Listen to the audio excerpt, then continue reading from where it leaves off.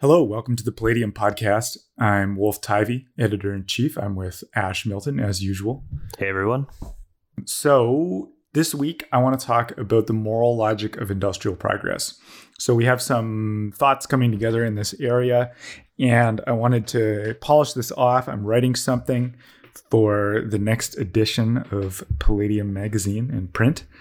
So I wanted to polish off some thoughts here and just develop this idea. So hear me out. I think, so the moral logic of industrial progress, you probably think something like, oh yeah, we're all getting richer, everyone's living longer, like disease is down, it's so great, like industrial progress is some kind of moral imperative, blah, blah, blah. I actually mean it the other way around. I think that the thing that's actually happening with industrial progress, or with the Industrial Revolution in general, and with when industrial progress is advancing in society, I think there's something happening there that's actually a moral project in the sense of a transformation in how we view the world, how we view ourselves, how we view what's important.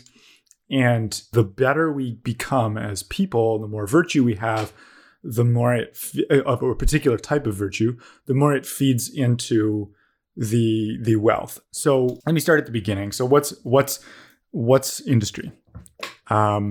Industry is this process, or it's the use of technology and organization, the use of technology and large-scale organization in basically the purposeful production of wealth and other things. So, a factory is the kind of paradigmatic example. Basically, you have an organized group of people working in this technologized work context that's very organized. It's organized not just incidentally, but there's someone sitting there, this manager, looking at the thing, thinking, how can we improve this? How do we work on this? How do we make this better? Should we internalize that supplier? Should we, outsource that piece? Should we change this around, like shorten that, like take a day off and just improve the workspace, make things flow better. They come up with new philosophies like, just in time, or just continuous improvement, or shortening the amount of work you do. But basically you have this machine, this overarching machine. I think a sort of semi-accepted term for this is a socio-technical system. And it's intensively using both social organization and technology, and it's using them within an overarching productive machine. So that's industry. So what is industrial progress? Industrial progress is progress in our ability to do that as a society overall. So it's more production, more technology, more efficiency, better organized, sort of larger scale, that kind of thing. So, these seem fairly mundane. I think people usually approach them as, it's this thing like, well, yeah, we need wealth to feed people and like defend ourselves. I think, obviously that's part of it, but I think there's a bunch of stuff that's missed. So about how this actually happens. How does an industrial society work? At scale, it's not just happening within one factory, obviously. It's happening within a whole ecosystem of factories. They're all supplying, or not all of them, but they're supplying each other. There's all these synergies with the development of technical culture, of, little ecosystems of industry where it's possible to do things, where you have training, where you have guilds, etc. You have all kinds of stuff going on. This almost whole of society project. So what's going on there? One view, which sort of like really thoroughly instrumentalizes it, is kind of the free market sort of view of things, where you're talking about, this factory is buying stuff from that factory. And so this self-intensification process is expressed purely through the market logic. And that's actually the entire meaning of the thing. Like the meaning of industry is the things that we're able to buy from it, the things that we get from it. The meaning of the funding that's going to industry is that someone has found its products useful enough to fund it. Like this very concretely instrumental vision of it. This is the utility logic narrative of industry. Yeah, exactly. And so I was just thinking about that, and I was thinking, wait a minute, this is missing something. So the first thing it's missing, I think, is the fact that this whole edifice actually can't just work like that, first of all, you need to have some higher level planning to make sure that those concentrations of industry, those ecosystems are being developed. This is stuff like industrial policy, right? People talk about industrial policy as you need to sort of intensify the autocatalytic processes of industry beyond just what the market does. So that's the first thing. And the second thing is like, well, the historical development of industry wasn't just like, a bunch of shrewd governors deciding to intensify their industrial processes to get more power. There was also all this ideology around it, all this like vision of, what is it, Bacon or something? It comes up with the new Atlantis, right? This vision of a scientific society where like things are done vastly better and all these problems are solved. And then, this is a whole theme through the Enlightenment, is the application of science to problems of human life and production and so on, and development of a new form of society that's making use of all of this and being intensified in that way and becoming better through it. And so there's this ideological vision in how we approach the thing, or how we did approach the thing, that goes beyond just like, oh yeah, we're buying some parts from the other factory, and I guess there's this intensification thing happening, but we don't really care about that. I don't think that's actually what's going on. So then another thing is, when people are sitting there actually building up these machines, this industry, you're sitting there as sort of a manager, there's often like quite a bit of idealism there. Let's talk about, for example, Elon Musk. He's got this glorious plan of going to Mars and like mobilizing a bunch of people to do that, building rockets and so on. So there's all this ideology in it. And then you have, I think, you even have ideology about best practices. Like people they start to treat these things like lean manufacturing and management and all these things as almost like a way of life, as a way that they're really parsing the world almost in a moral way, as like, this is the right order, this is the way we do things, right? And it's got, again, this moral character to it. And then the fourth thing, I think this is number 4, is you have the individual workers, the people actually doing the work, whether that be engineers or people on the shop floor or whatever.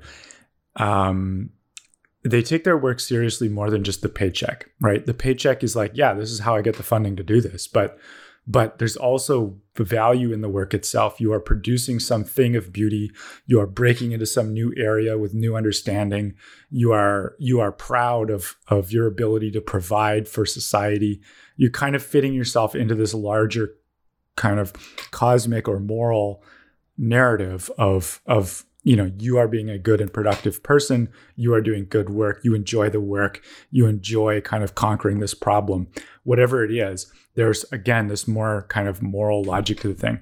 So I was thinking about that and realized that we have to examine that side, because that whole side of things seems like under-theorized to me.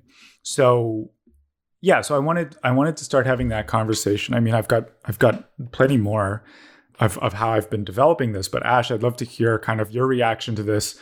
Let's try to really understand the industrial enterprise as, first of all, as a moral activity, but also, what does it mean to be an industrial society? What is the actual transformation there? Not just in terms of instrumental intensification, but in terms of like how we're approaching the problem. Like, what does it mean to be thinking in the industrial logic? So you were talking earlier about how in industry you develop a system of practices. You have a number of organizational approaches and social technologies. And I think that the way we often talk about these things, even when we're talking about things like industrial organization, we kind of separate the social organization from the actual material thing that's being produced. Right. And so when we use technology in the day-to-day mundane sense, we really mean the material product.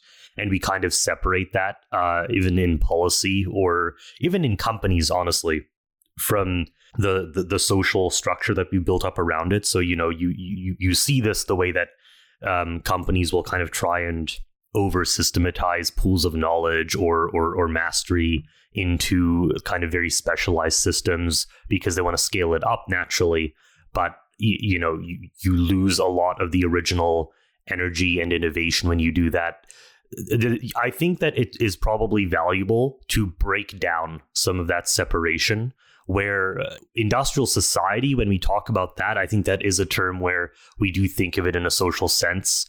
But I think even on the more immediate level, where you have an organization where people are working on a particular project, we get this interoperating network of social technologies and material technologies and pools of knowledge and traditions of production and mastery and craftsmanship. And all those things together are part of the technological or the industrial process. And so with industrial policy, I think we often think about that topic, a lot of discussion I'll see there's like, how can we produce semiconductors in such a way that we're no longer dependent on Taiwan or something. But the actual structures that we have in the US, right? And how do we change, like, it's not just a matter of creating, more hard products, right? It's like, we have this service economy that's strategically bad, and we have to start producing material things again. Well, it's not quite that easy. I mean, sure, we could probably just figure out a set of policies where we started doing more hard production again. But the thing that's a lot more difficult is where you start developing these deeper social technologies and ways of organizing the actual productive or industrial process. That's something that I think is kind of left out of that conversation. It's something I don't think people think about. There are people doing it here and there. I mean, obviously, you go to parts of Silicon Valley, you can find companies where people are doing these things. But I think that there's a lot of talk about the kind of policy system or whatever of how do we do economic regulation. And there's not actually enough emphasis on the firm as a social structure that you have to figure out how to create in a new way in order to get that stuff to work. Yeah, so this is like, there's two problems going on here. One is the technocratic problem, and the other is this like very low dimensional view of the thing. So the technocratic problem is you sort of like imagine it as this thing that you're not really in dialogue with. You're just kind of like imposing these rules on it one way or the other, sort of like, it's some slime mold in your petri dish, and you're like dumping different chemicals in to see what it does. Whereas the actual situation is that we are embedded in society.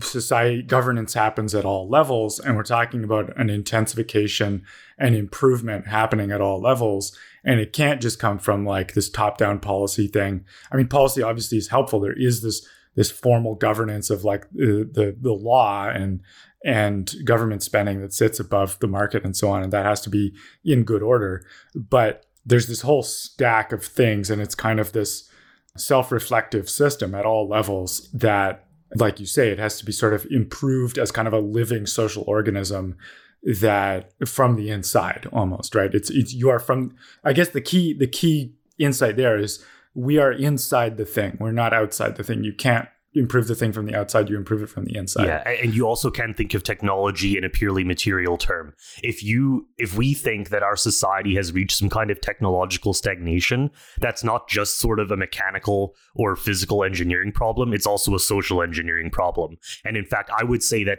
we have to figure out the social engineering problem and how we solve it before it's even possible to do the material solution. Right. And so I mentioned that there's two components. The first problem was the technocratic thing, sort of viewing it from the outside. But the other problem is, I think, this low dimensionality issue, where I think what you're getting at is that the industrial system is not any single idea. It's not any simple process. It's a complex system. It has an enormous amount of embedded knowledge at all levels. So there's, we talked about semiconductors. We talked about this on the internal salon the other day with our subscribers. There's this problem of tacit knowledge. You have these people who know what they are doing. They have the knowledge of how to accomplish this particular industrial task, where in the particular case that was kind of making semiconductors. It's you can have all this machinery for photolithography and pure clean rooms and all the doping and all the stuff that they do to make chips. But if you don't have that deep intuitive knowledge and the deep experience of having just done this a ton and knowing what all the little pitfalls are, all the little ways you can screw it up, all the things that seem like they might screw it up but actually don't, all the black magic of like, how do you make the interference patterns in the light actually work out to draw the right thing? Like there's this very deep tacit knowledge there, but that's not just in individuals. It's also the tacit knowledge embedded in social conventions, in particular ways of working, in the layout of your shop, in the words that we use talking to each other in industry. There's just this incredible wealth of complexity that is basically embodied knowledge about how to do these production things. It's this very complex system. It's like if you see one of those diagrams of the human metabolism or something, and it barely fits on some enormous chart that you could put across your wall. There's just so many nodes and little interacting parts. Well, that's a fairly complex system, but industry and society is actually more complex than that. There's an incredible amount of stuff there, and so I think we have to sort of understand it at that level. It's this living system with an enormous amount of embodied knowledge in it. And then, the question then is like, okay, well, first of all, we are this living system. Second of all, how do we nurture this thing? How do we improve it? How do we exercise it? How do we expand it to new areas? And so this is, I want to give like a tight definition of what I'm calling the industrial logic. I don't know how tight this is going to end up being, but there's this idea that I'm calling the industrial logic. And the industrial logic is sort of what I'm thinking seems to be one of the key components of what's going on inside the firms that are very successful into the Industrial Revolution. And I think that is basically you're consciously approaching the whole system as a purposeful machine that can be examined, it can be understood, it can be planned, and it can be continuously improved at all levels. It's this complex machine. It's full of all this knowledge, and that can be continuously, amended and improved and expanded. And some of that is very high level management. Like, okay, we're going to give orders to aim it this way or that way. We're going to add this new meeting process. We're going to, change the hierarchy around or whatever. But a lot of it is this very intangible sort of culture stuff. And I think, if you look at the cutting edge of kind of management, they call it management science. I don't know if it's really a science. Maybe it is. But if you look at the cutting edge of that stuff, it's like they're very aware of this organic nature and this complex systems nature. And you're viewing it in those terms as this purposeful thing, right? Within a firm, the most obvious purpose is like, well, we're here to make money, but the money is kind of further down the line. It's like we're making money by producing this really good product or producing this product with these particular characteristics that we sort of strategically think are the most important. And then there's all this stuff about, and to do that, we have this kind of culture, and here's our 14 principles of the Toyota production system. And like, here's all this ideology about lean manufacturing and so on. It's like, there's all this stuff going on there, this social complexity. And you look at that as a manager or as a participant in this system, and you're thinking, how can we improve this as a complex, purposeful machine? And so that idea of approaching social systems or socio-technical systems as complex, purposeful machines, that's what I think is sort of the core of the industrial logic. And note that is, again, it's I think that's basically a moral perspective. You're looking at it as, what I mean by that is just that it's about how you're viewing the world, how you're viewing the relations between values. Like, why is this thing important? Why does it have to be the way it is? How can we interact with it? What are the proper ways of interacting with it? What are the improper ways of interacting with it? And it's a perspective. It's a worldview about where this thing kind of fits into the cosmos and what it's about and how it works morally that provides all that guidance. And so that's why I'm saying like this industrial logic is almost this moral thing. And so I wanted to explore that, but that's let's dwell on that notion of the industrial logic for a minute. But then I want to talk about like expanding that, because I think there's this key process going on in the Industrial Revolution, which is the expansion of the industrial logic. I sort of have a quick question here and then a bit of a longer response. So the logic you're talking about, where it's purposeful, it's responding to feedback in various ways, are you thinking of that as a cybernetic logic? Yeah, I mean, cybernetics is one of the languages that has been used to kind of get at this, but I think it's not even that theorized, right? It's theorized actually quite a bit in some areas, but in other ways it isn't, right? But it's the key thing is just like you like, rather than seeing the thing as like there's other ways you could look at these systems. I guess that's an important part, right? There's other ways you could look at these things. Yeah. Well, let me draw on another way of looking at these. A few of the countries that always come up in these discussions are like Germany, Korea, Japan, and people will like to look at these sort of family-owned, very old companies that have existed. You know, I think you mentioned, was it Toyota? Like Honda is one that comes up as well. In Japan specifically, I was reading recently about the actual history of the Zaibatsu after the war. And basically what the Zaibatsu were these sort of industrial conglomerates, and they were family owned. They were very top down. And at that period especially, there was a big focus on this sort of internal structure, mastery, and production. These were very like politically and socially relevant organizations as well, not just industrial. There were kind of, you know, attitudes of personal loyalty involved in how they operated.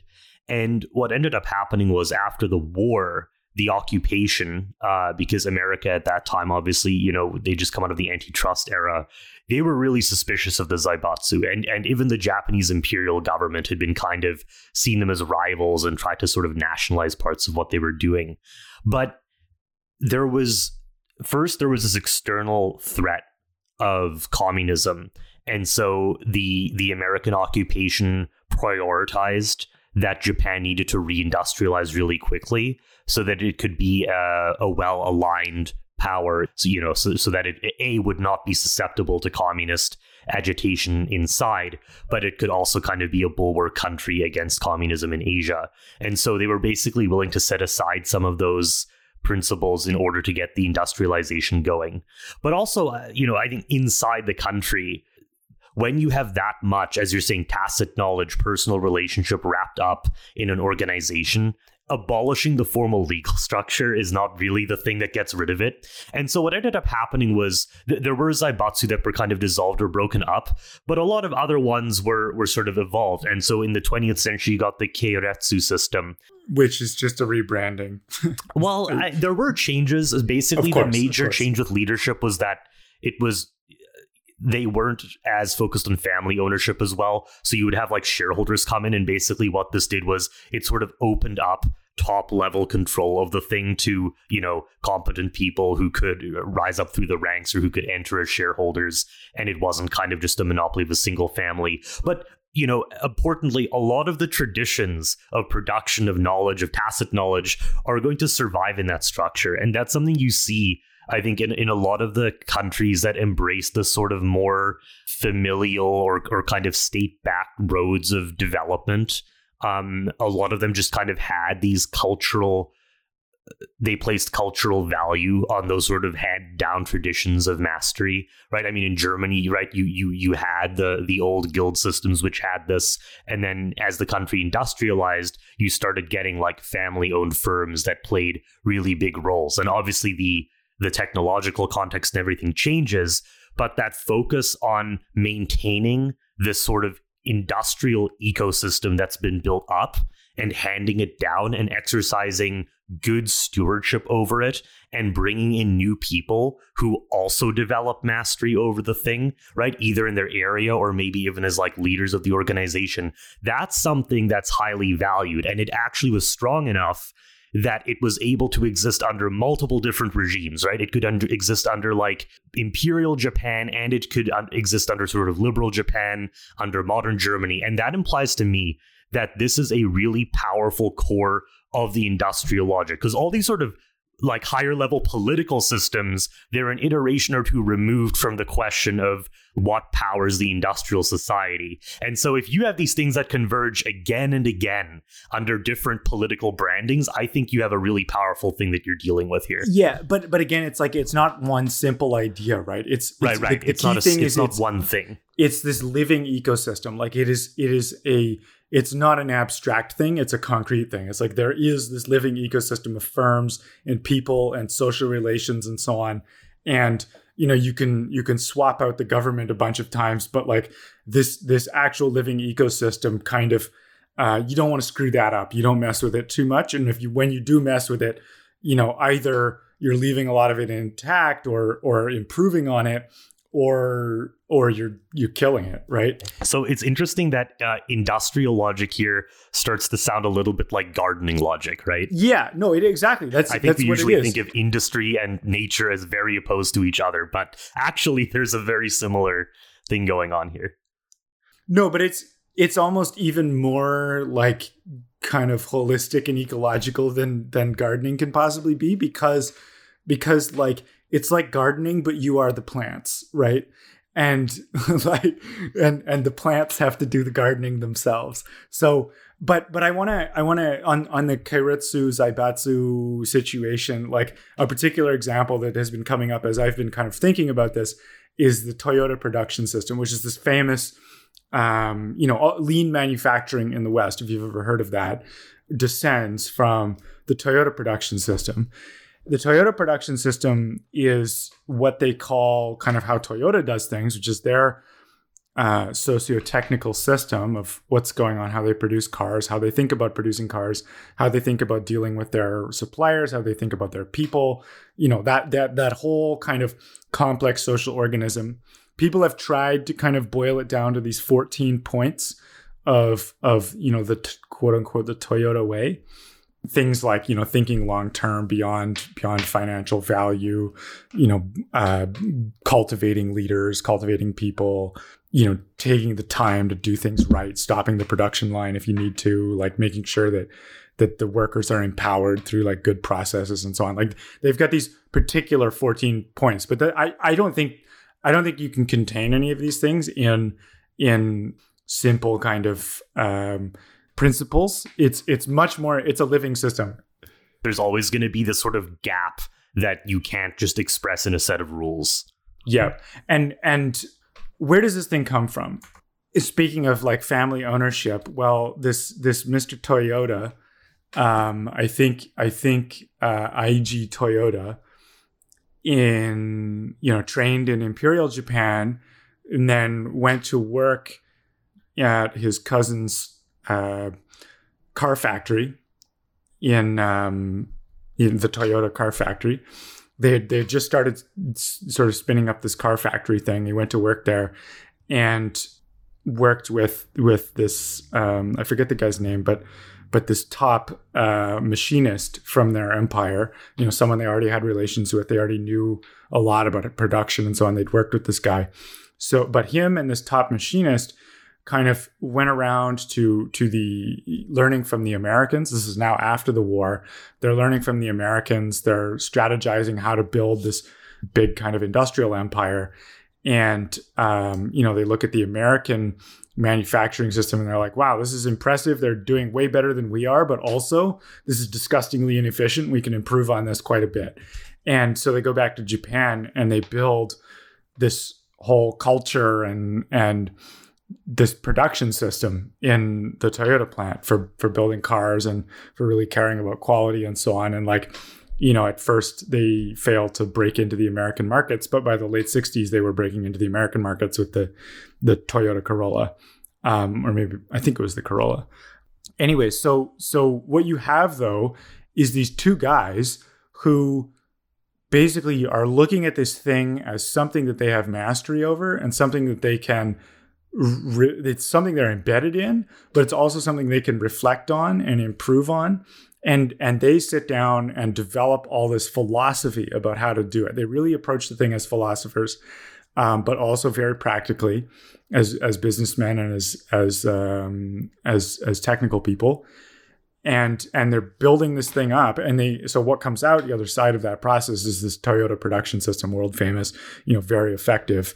that everyone else now kind of tries to copy. But I think the key thing there is, I mean, first of all, it's like, the family stayed very much in control of the thing and very much central to it, right? This Toyota family. But that's just kind of incidental to your point. I think what I'm trying to illustrate with this is like, this is kind of what this industrial logic looks like in practice. And now it's the thing is like, they don't feel any problems with like kind of crossing class lines or even like the edges of the firm. Like they would go out and actively develop and train their suppliers and integrate them into the actual social and cultural components of the Toyota production system. Like it's like, yeah, we're separate firms and like, we operate through these contracts, but also culturally we're integrated. And they would do that, right? They're basically doing vertical integration, but on a cultural level and on sort of like a deep alignment of practice instead of just formal ownership. Yes, exactly. Right. And so this kind of gets to this point of like, wait a minute, what's going on with the market? I'll get to that. But like basically the actual interface between the companies is much thicker than market relations or whatever. That's interesting. But I think one of the interesting things is the fact that like when this system came to America, they're able to make plants work and make workers do good work that the American companies weren't able to. Like I haven't been able to find many details yet, but not that I've looked that hard, but I just don't have the details right now. But there was the Ford plant in Fremont, I think, the one that's now the Tesla plant. They were having a lot of trouble. The workers were sort of unruly. There was bad relationships between the management and workers. They weren't able to get a lot of production out of it. Toyota comes in, gives all the workers a tour of their Japanese plants and says, look, here's the Toyota way. Here's how we're going to do things. And just kind of initiates them into this totally different way of doing things. And in particular, like one of the things that is central to this Toyota system is that you're really giving the workers a lot of autonomy and a lot of control over the circumstance. And you're saying like, okay, look, the worker wants to do good work. The worker wants to be proud of their work. They want to take responsibility for their work. They want to own their workspace. They want to be able to continuously improve their workspace and really kind of like push themselves and so on. Like that, this is kind of core to their ethos, right? It's not just like, oh yeah, we're a bunch of technocratic managers squeezing efficiency out of the workers. It's this collaborative process with the workers of like, look, you guys want to do good work. You're integrated into this larger socio-technical system. Interestingly, they were able to get much better results and make the plant profitable where Ford wasn't able to make the plant profitable. And they were able to get much better production out of it and so on. There's a lot of contrast there with the logic, the corporate logic or the business logic of how the work that is done and also workers themselves are kind of viewed kind of in American work culture. I think, broadly, like in the Anglosphere as well. Even, you get a lot of sort of bullshit marketing that goes on, right? About, oh, workers are our biggest asset or whatever. Our employees are our biggest asset, this kind of thing. But everyone knows it's marketing, right? And, probably a big example right now is the whole sort of Amazon unionization battle that's going on, which, it just starts looking ridiculous in so many ways. It's kind of like, it's very obvious that the relationship here is kind of fundamentally adversarial. The decisions that both management and workers have to make are basically founded on an adversarial logic. Which is why the unionization question comes up at all. Everyone hears rumors about like, oh, it turns out that there's just mass surveilling going on of delivery drivers and they're kind of kept in these, they're not formally part of Amazon. They're technically subcontractors. And so you don't have to enforce or, you don't have to kind of offer normal compensation or protections. And it turns out that, you see these Twitter accounts and it seems like some of them are these weird astroturfed kind of cringy attempts at talking about how great working in a warehouse is. And this is marketing mindset, right? We're going to do a PR campaign about how important and high trust the relationship with work is. And that has to be done because I think broadly speaking, American firm logic has not developed or it's lost the ability to actually create these functional, collaborative organizations where the work is actually done.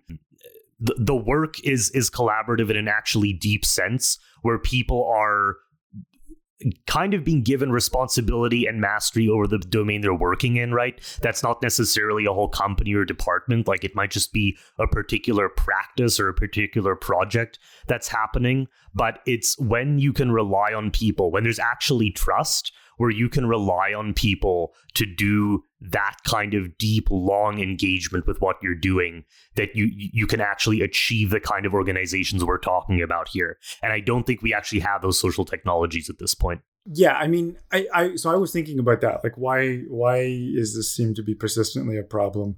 Now, I think an important disclaimer on that Amazon discussion is obviously Amazon is among the best in terms of their ability to produce a highly functional, integrated socio-technical system, just measured on their results, right?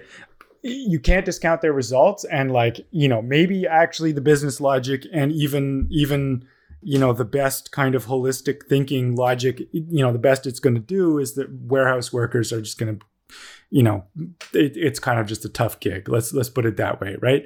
But I don't want to get too far down that route. It's more like, well, and then additionally on the Amazon point, higher up at Amazon, my understanding is that it's actually got a lot more of this kind of like thick, high quality culture.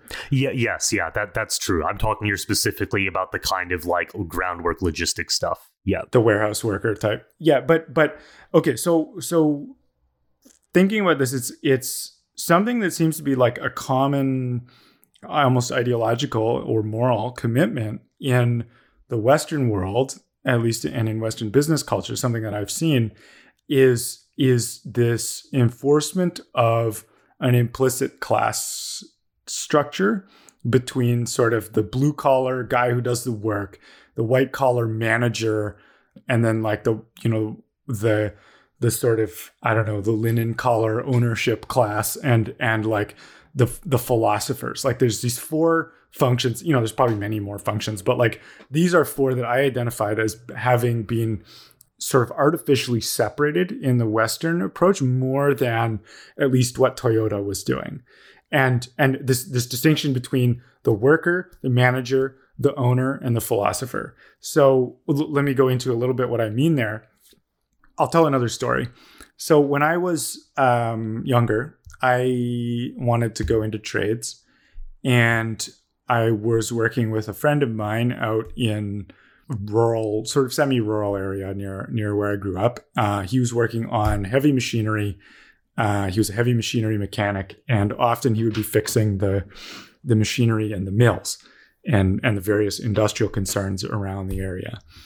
And so we would go in there and fix their machinery, and they'd be constantly abusing the stuff and just spending a lot of money to get it fixed after they'd abused it and run it into the ground. That was our job.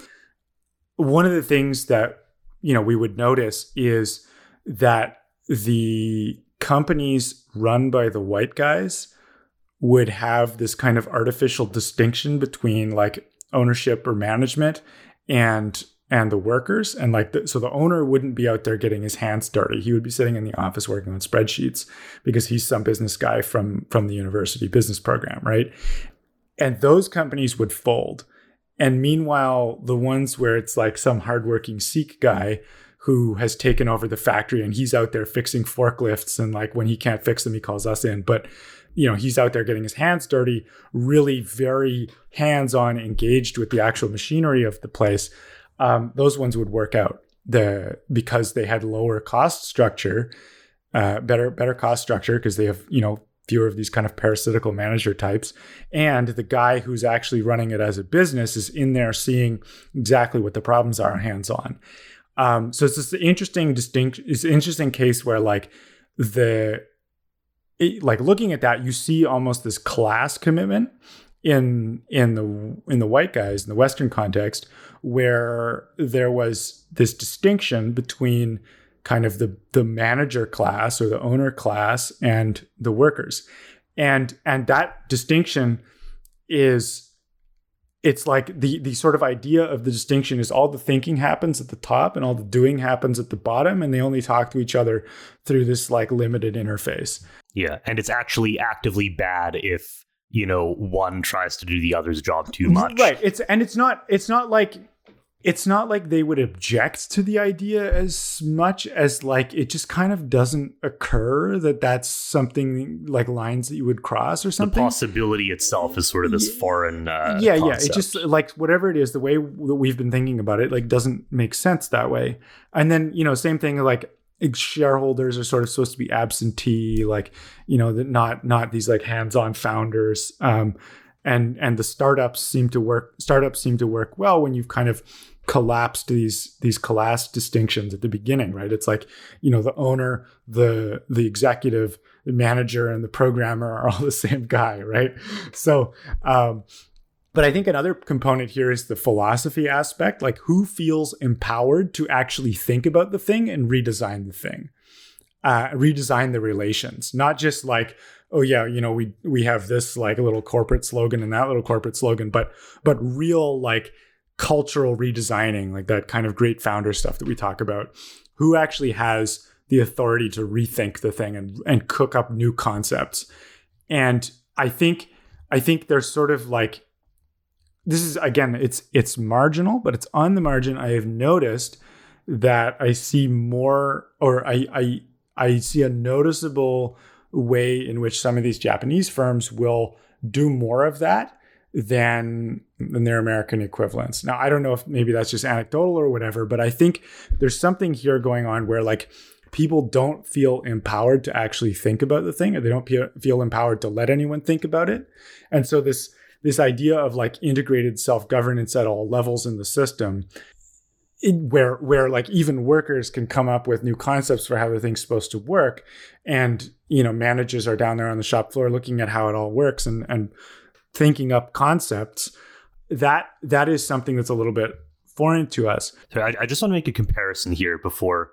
I think I've mentioned this on one of the other shows, but I just finished reading Thucydides' Peloponnesian War, and it got me thinking about the Athenian voting structure, how they would staff political offices, and lottery voting or lottery assignment was kind of one of the ways that they would choose people. And when I was reading about this, it's got me thinking about what kind of population do you have to have in order to do something like that? Like having a population where not only can you select someone at random, even from a subset of the population, to make, important political decisions for the whole city, but actually having everyone trust that that system is going to work and obey those orders. Imagine that on a firm level, right? How many companies have you ever come across where, on like an engineering team or in a department, people would trust that, like, even among the senior people, you'd kind of pick people at random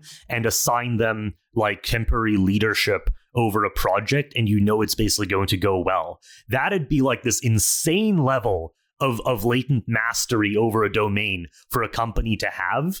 And I personally, I've never seen something like this, but I think that's kind of the image that we should have in mind when we think about like the most insane competent unleashing of potential of this chain of thought about how you do the industrial organization.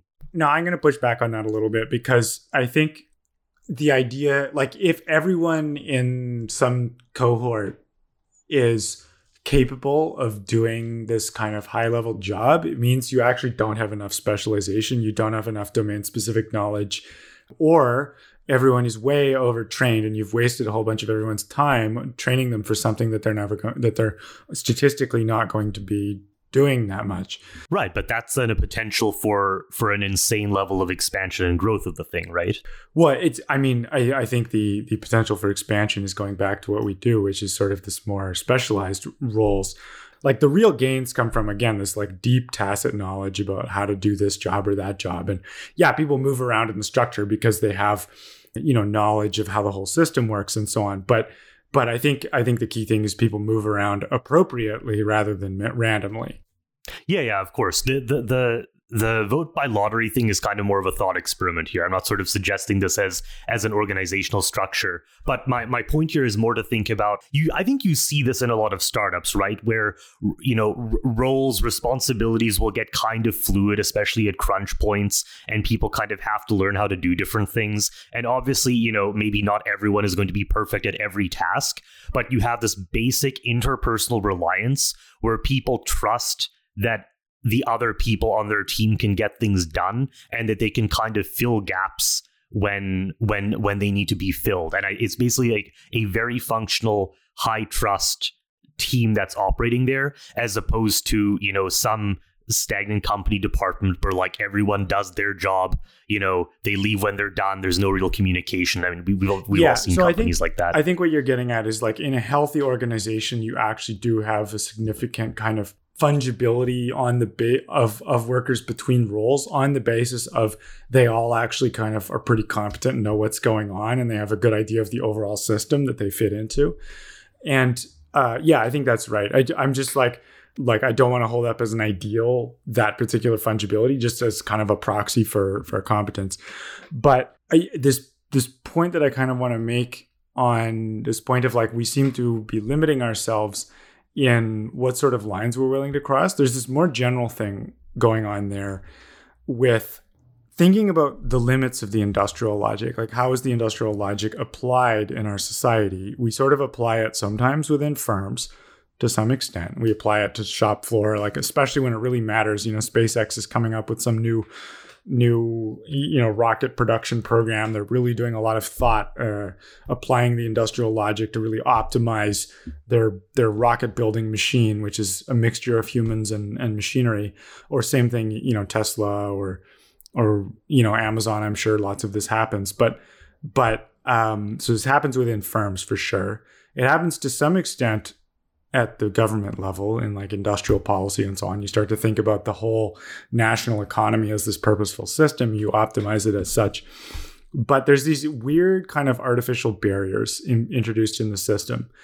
Things like the boundaries between firms, the sort of ownership relation on the financial markets, the idea of private versus public, things like people's private lives versus their work lives. Those things are like sort of separated in a way, and in ways that I think are harmful to the private life, or what is called the private life, or the things that are supposed to be done by the private life, but which the private life is not logistically sufficient for, like raising kids and so on. Yeah, it strikes me that those separations in a weird way, right? When we think about the ideal thing here, it's kind of the agreements that people came up with in the 50s, where you had a bunch of very sort of organized players here dividing up how production worked, how time was allotted. And it's kind of funny in a way that sort of most of those structures have either gone away or degraded and the norms have changed. But like a very specific agreement made at that moment in time is kind of our assumption of what a natural division of time looks like. Is disembodied. Yeah. And it's like, it's not that it was more natural then. It's just, I think the key thing that was going on there is the industrial logic was more advanced throughout society in that post-war period, because obviously you have to very much apply that mobilization industrial logic during a war. You have to see the whole thing as this integrated machine that has this overarching purpose. You're managing it, you're moving parts around. Like you have no time for these ideological distinctions between like, private and public and stuff like that. It's just like, no, what's going to get the job done? We need to be, working on this, working on that. And so a lot of that mindset carries over through the post-war period.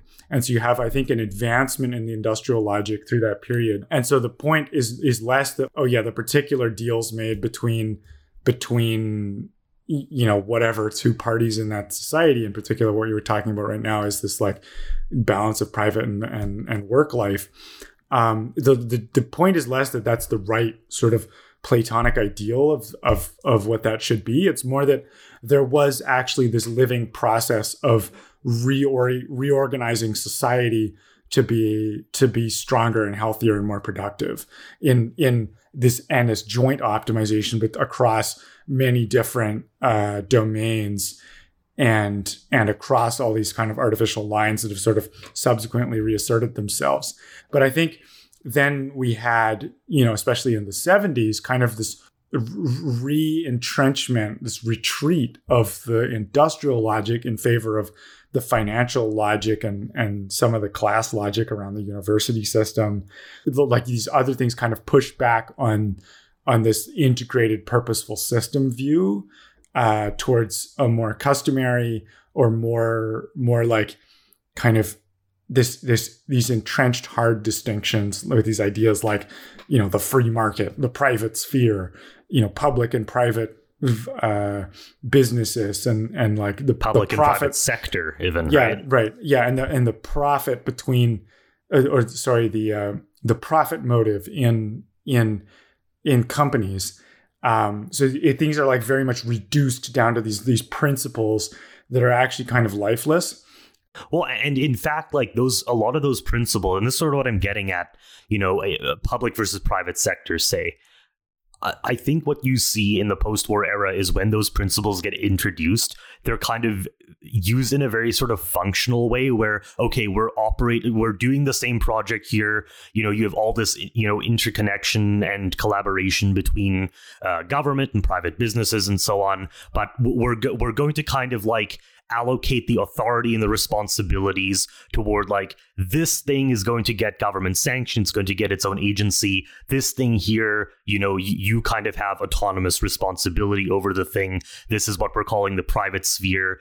But then out of that, in their stagnant mode, they become these weird, like moralistically absolute things that end up conditioning how, like, what we even think is possible in how we respond to it. Right. It's like you have your system, that's this living system that's working, it's breathing. It's like, the military guys are going over to Bell Labs and being like, can you get us this calculation by the end of the day? And, and then maybe somewhere else, it's like, oh, well, that company is handling that part of this critical national security infrastructure, and that's fine for now. And then later on, like you're saying, you have this kind of like crystallization of that into ideology. The crystallization of the current divisions into ideology, or a crystallization of like a stupid version of it. Like it's the stupider version. Well, and that's why I don't actually think it's useful. You'll hear this sort of in industrial policy discussions sometimes where something along the lines of, oh, we have to rethink the relationship between government and business or something like that. Or, oh, actually a government sector can be more productive than we've thought. And it's kind of, that's not actually the right thing to focus on. The right thing to focus on is that the actual structures, the I think you called it the socio-technical system, right, that was built in that period became stagnant. And so the actual thing we need to look at is, how do we construct a better socio-technical system that's functional? And these kind of divisions of norms and responsibilities are ultimately downstream of doing that. Yes, exactly. Like the first thing is the moral transformation. This is why, like, coming back to this idea of like industrial progress as a moral transformation, the first thing is you transform how you're looking at the problem from, okay, like right now, I think the outcome of those discussions of we need to rethink the relationship between government and business. Someone's going to take that as, oh, well, I'm operating in this like moralistic ideological mindset. So my question is, then what is the proper relationship between industry and business? And then let's go do that. But like, no, that's actually the wrong. You've messed up your interpretation of what that was supposed to mean, or the idealized version of what that was supposed to mean, which is, no, it's the fact that you're rethinking it that is the important part. The fact that you are approaching the socio-technical system, the integrated industrial society, as a whole system that can be optimized and moved around and managed as a holistic system. That is the key transformation. Like the moral transformation is not from one ideology to another, but from this framework of this technocratic kind of ideological prescription to we've got this living system that we are embedded in. We need to be constantly working on it.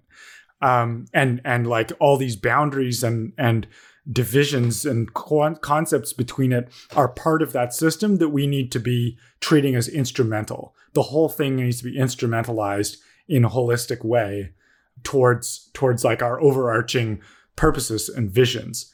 And so this comes to this idea of like expanding the industrial logic. So the industrial logic has been trapped sort of within the firm. Occasionally it's escaped out to larger areas, but I don't think it's ever been sort of completely pervaded all of society, where it's like we conceive of our entire culture, of how we relate to each other, of, you know, the technologies we have, the ideas we have, the language we have, the way we dress, you know, all that social technology that we have in those areas. We see those as this holistically integrated, complex system that we can work on in a unified way and constantly be improving to achieve these higher purposes. Thanks for listening. We've now reached the end of the first half of the podcast. The second half is available on our Patreon. You can sign up at palladiummag.com/subscribe. It usually gets better in the second half, so you don't want to miss it. This project wouldn't be viable without your support, so we hope to see you soon.